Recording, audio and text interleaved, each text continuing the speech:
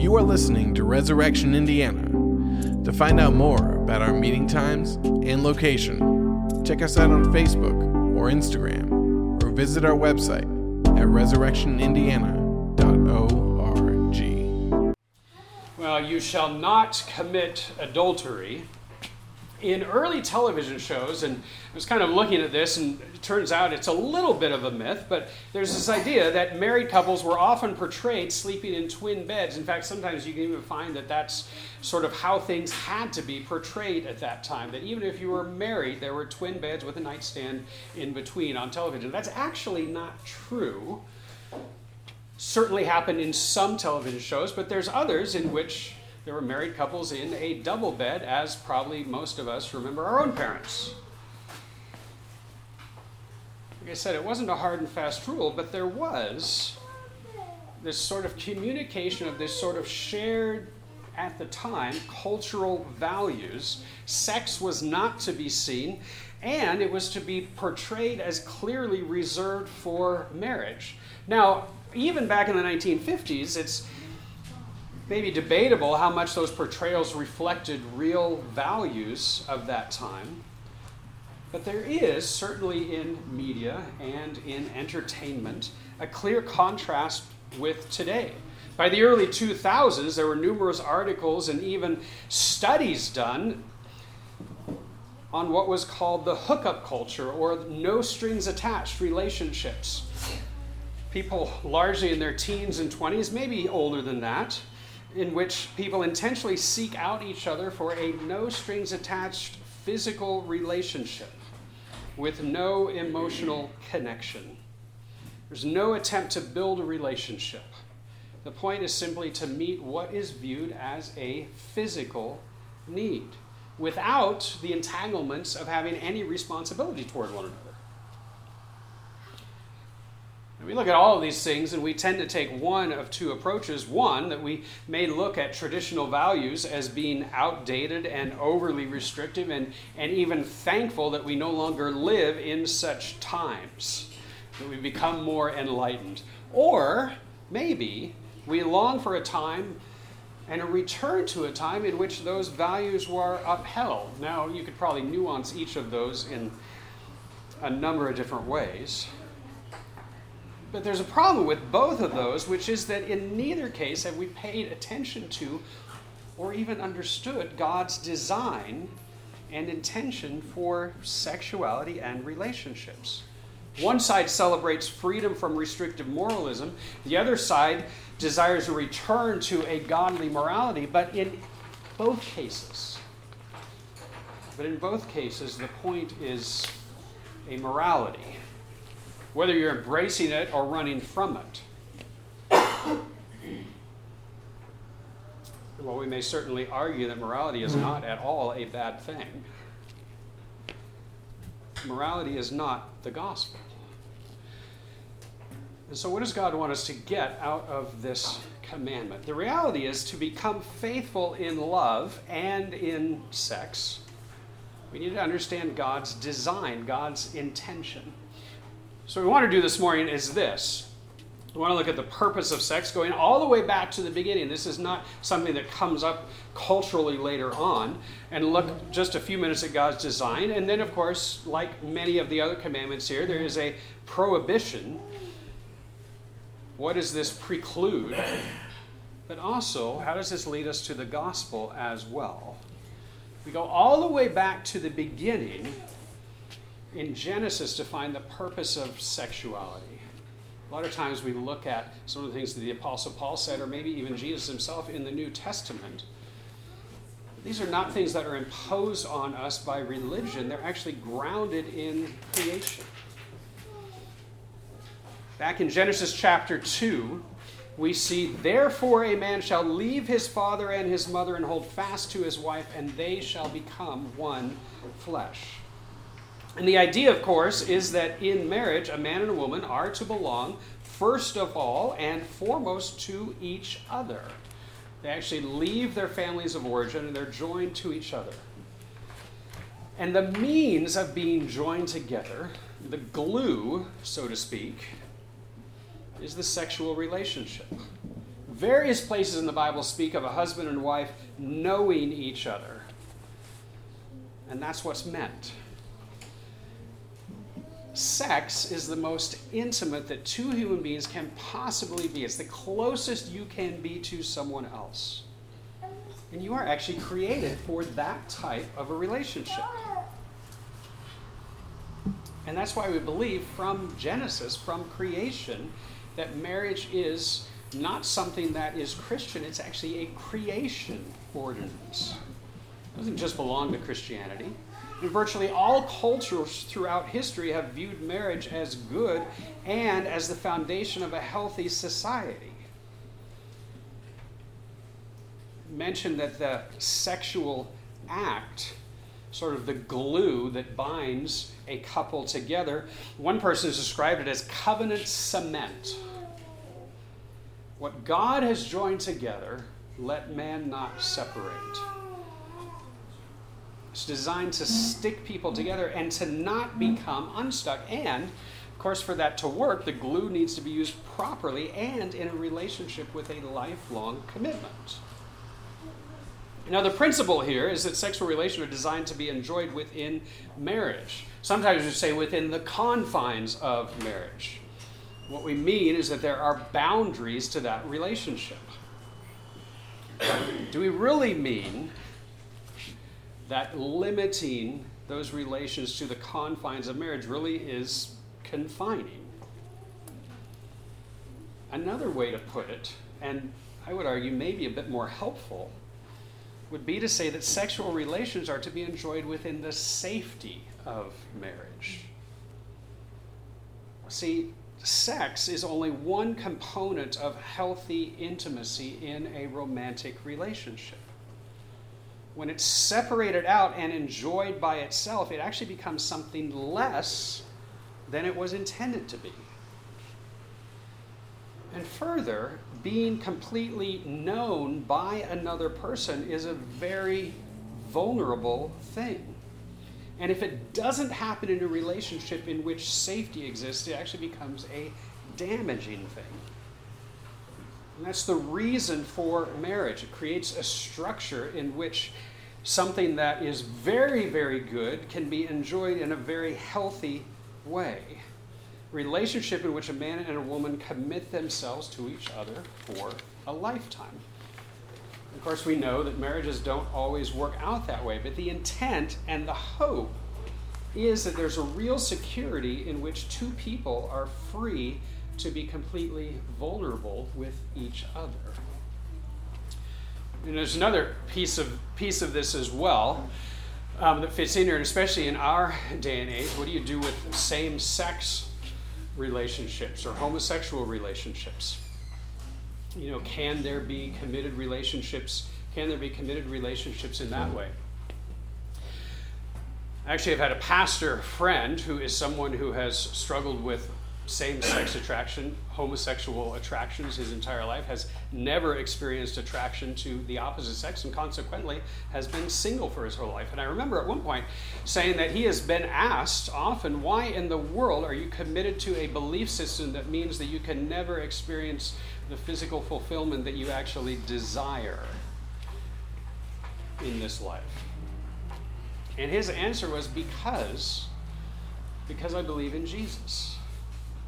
And because I look at the Bible and I see that marriage is actually a picture of the gospel. We'll go into this a little bit later as well. But the idea, Jesus is often portrayed as a husband and the church portrayed as a bride. And as this pastor put it, I'm sort of stuck with this. He says, because that picture of the gospel only works if the two halves are complementary, not the same.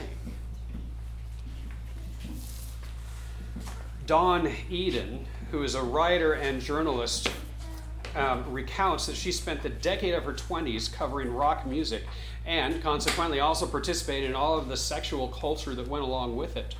At the age of 31, she became a Christian.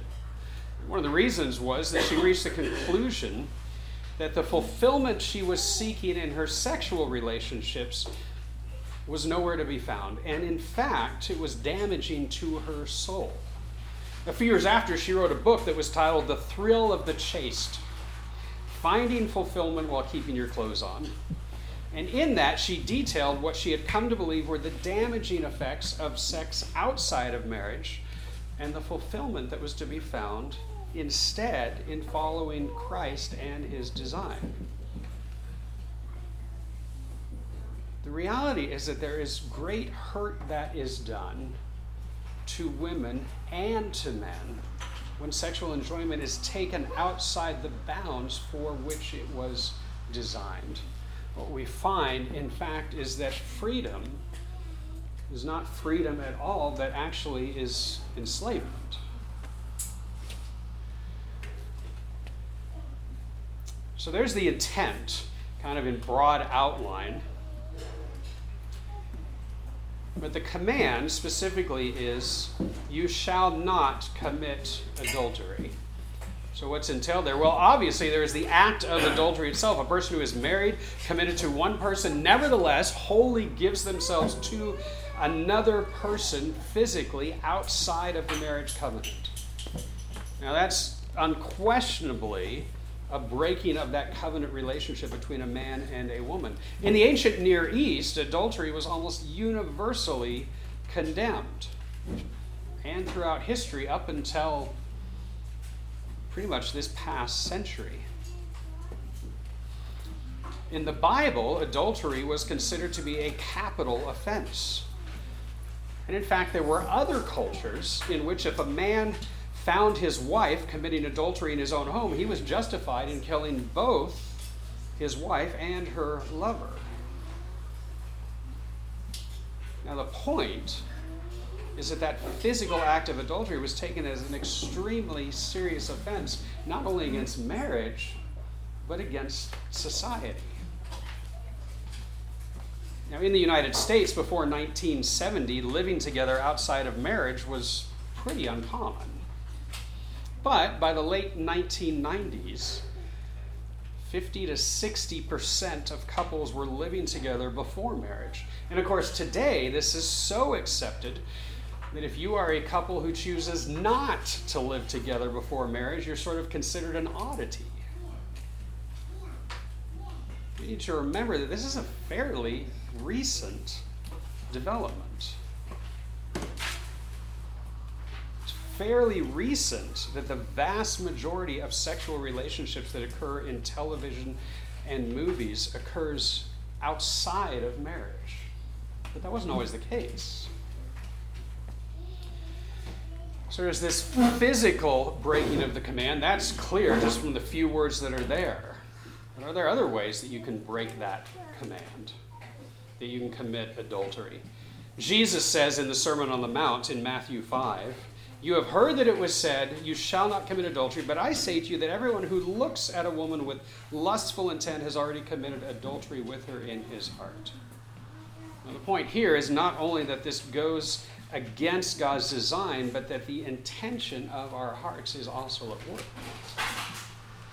And this is true, we've seen this in other commands as well. That what is intended in Exodus and when these commands were given was not just the act itself, but the intents that are underneath it. And if you think about it, there are all sorts of ways in which you might act against the covenant of marriage and that union between a man and a woman without actually physically committing adultery. Lust, as Jesus mentions, thinking about or fantasizing about sex with someone to whom you are not married. Premarital sex falls under that, enjoying sexual relationships without the safety of a permanent relational commitment. And today, maybe more and more prevalent, is also pornography. The prevalence and availability of pornographic images and videos is actually becoming a national epidemic. I think these statistics are alarming, but I think they've only gone up. This is a few years ago, but I'm thinking it's probably higher now. 68% of young adult men and 18% of women use pornography at least once a week. Another 17% and another 30% of women use pornography a couple of times a month. That means that for 85% of young men and nearly half of young women, pornography is a part of their lives regularly. So when we speak of adultery, we're concerned for a breaking of the marriage covenant. But one of the issues today is that men can be so involved in internet pornography addictions that they've effectively broken their marriage vows, even though they've not committed adultery with another person. One of the other things we see is even if we don't necessarily, even for people who don't believe in sex being confined to a marriage relationship, very often today recognize that pornography is damaging even to that.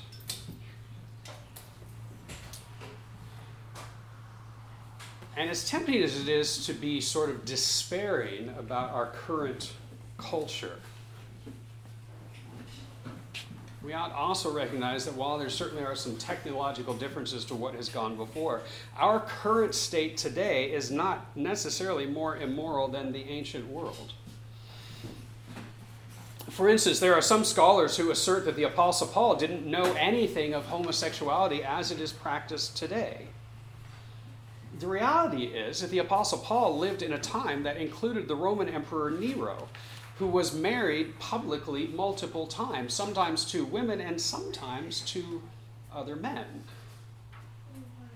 And many of the accepted sexual practices of the Roman world make the 21st century America look prudish. Now that's simply to say that the issues of sexuality that we encounter today are nothing new. This isn't a problem with our culture today. This is a problem with humanity, and it's a problem that's been with us throughout all of history. And so when this command is laid down, when Jesus talks about these things in the New Testament, it is not in the context of, well, they didn't know what our world would be like later on. It wasn't that different. And again, we go back to the purpose of sexuality. Pastor Philip Ryken puts it this way. He says, since sex is like super glue, squeezing it out at the wrong time or in the wrong place always creates an awful mess. The wrong things get joined together, and getting them unstuck again tears at the soul. That is why adultery is forbidden. It's because sex is a great force for good, but only when it is used to join one man and one woman for life. And for that reason, we need to have a gospel picture of sexuality. So that leads us to our final piece here, the picture of the gospel. God and his people. I alluded to that a few moments ago, this idea of Jesus as the groom and his people as a bride. The union that occurs in a marriage is so foundational to what it means to be human that marriage is how God describes his relationship to his people. And that happens both in negative and positive ways throughout biblical history. The prophet Hosea, for example, God's people are portrayed as an unfaithful prostitute. He's not the only prophet that says that, by the way. But positively as well, in Paul's letter to the Ephesians in the New Testament, he speaks of marriage, and he talks about the roles of a husband and of a wife, but then he goes on and he says, but I am really speaking here about Christ and the church. And so that faithful marriage relationship that we are given here on earth is a picture of a relationship that God has with his people in heaven. And it's a picture of a totally committed, compassionate, and faithful husband who loves and pursues regardless of what he receives in return. And for you men, this is what you are called to be as a husband. And that's far more important than the instructions regarding submission that are given in the scripture to wives. It is men who are called first and foremost to be faithful. And that complete faithfulness comes in the context of recognizing that sexuality is connected to everything else. It can't be pulled away and sort of separated out. The pastor Eugene Peterson once talked about a woman who he was counseling. She had been to a number of counselors dealing with major significant issues in her life and got referred to him at one point, and in their first meeting, this woman says to him, "Well, I suppose you want to know about my sex life." That's what all the therapists always want to hear about. And Peterson responded, "Well, that's important, and maybe we'll discuss that later, but what I'd really like to hear about right now is your prayer life." See, sex and prayer are related to each other. In other words, the intimacy which we seek with each other is directly connected to the intimacy that we are offered with God. And in fact, very often, in promiscuous sexual encounters, a person is actually looking for that kind of intimacy and vulnerability.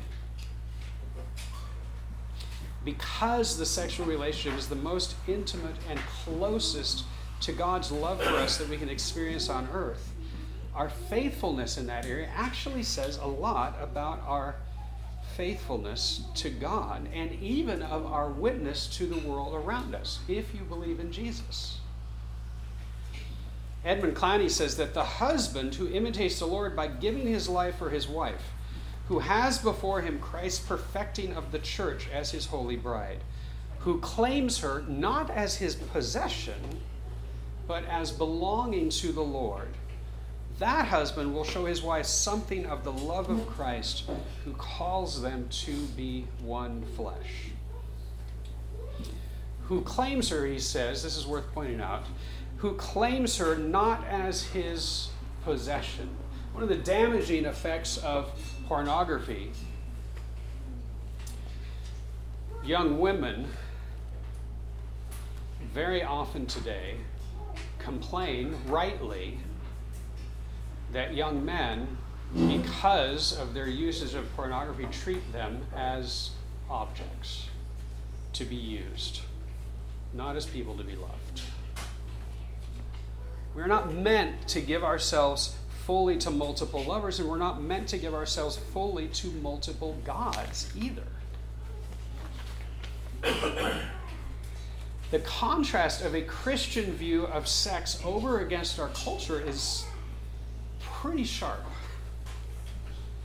But so is the pursuing and passionate and never giving up faithful love of the true God for his people. And finally, we can just say a word about community as well. Keeping the Seventh Commandment is not just about avoiding sin. Thou shalt not commit adultery. Certainly isn't less than that, but it should be about much more.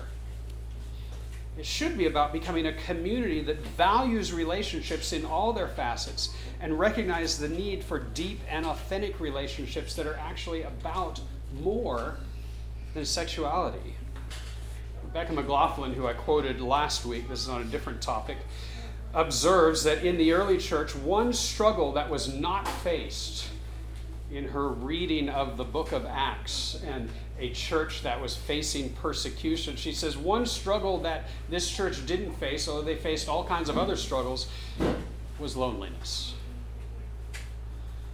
And then she says this: if we reduce Christian community to sexual relationships and the nuclear family, we are utterly failing to deliver on biblical ethics. In other words, her point is that the church is not just about a traditional morality. It's about a community that welcomes and meets people in whatever state and stage they may be in, whatever struggles they come with and whatever hurts they come with. And whether they feel like they fit in what seems to be sometimes either traditional or sometimes even stereotypical picture of what a family should look like. Jesus, the faithful husband, shows his people what it looks like to be a true community. And the church ought to be that community for people who need it today. So I mentioned at the beginning that current idea of a no strings attached, purely physical relationship, and even movies that have portrayed this. You know, what's sort of interesting is that even in those movies, a purely physical relationship, and maybe this is what gives those movies their plot, because a purely physical relationship very quickly becomes much more complicated. And even in the world, we recognize that it is almost impossible to keep a physical relationship strictly physical. And the truth is that we can't escape what we were created for. Even when we misuse what we've been given, we have a longing for things to be right. And so to become faithful in love and in sex, we need to understand God's design and his intention. But we also need to know there is not a one of us that keeps that commandment. But that in the gospel there is great grace in a God who calls us to himself, in a Jesus who has kept that commandment. Adultery, the breaking of the marriage covenant, is not the unforgivable sin. And to all of us, Jesus offers his forgiveness, even as he calls us to faithfulness, to go and sin no more. That in his forgiveness, he promises to walk with us toward holiness and faithfulness.